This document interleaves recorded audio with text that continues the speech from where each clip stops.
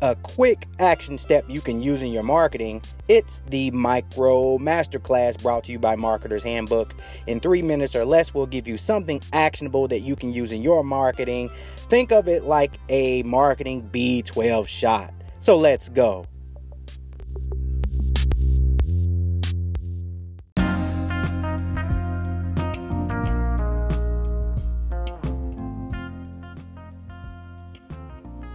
Prove it. That is what everybody wants you to do, right? So that's the next step in the process of effective sales copy.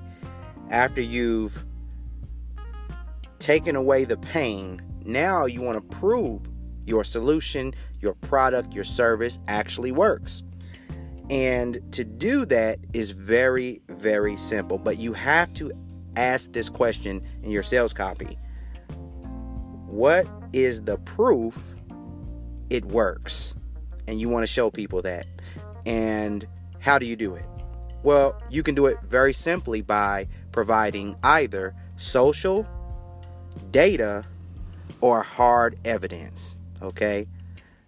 Now, to provide social proof, obviously in today's world, it's very simple because of social media. You can go to social media and get posts or comments or testimonials on social media from people who have said something about your product or your service.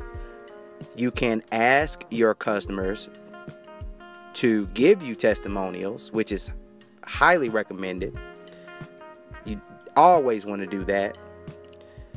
And by doing this, you can provide that third party necessary, that outside voice in your sales copy that people need to see before they purchase anything.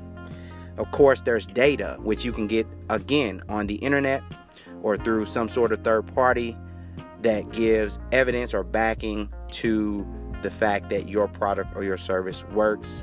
Some sort of data. And you just have to find that and copy and paste that into your sales copy. And then, of course, there is hard evidence that you can get through either, depending on your product or your service, through demonstration, through product review, through other person's products reviews on video or what have you. But it needs to be hard evidence, maybe visual evidence as well.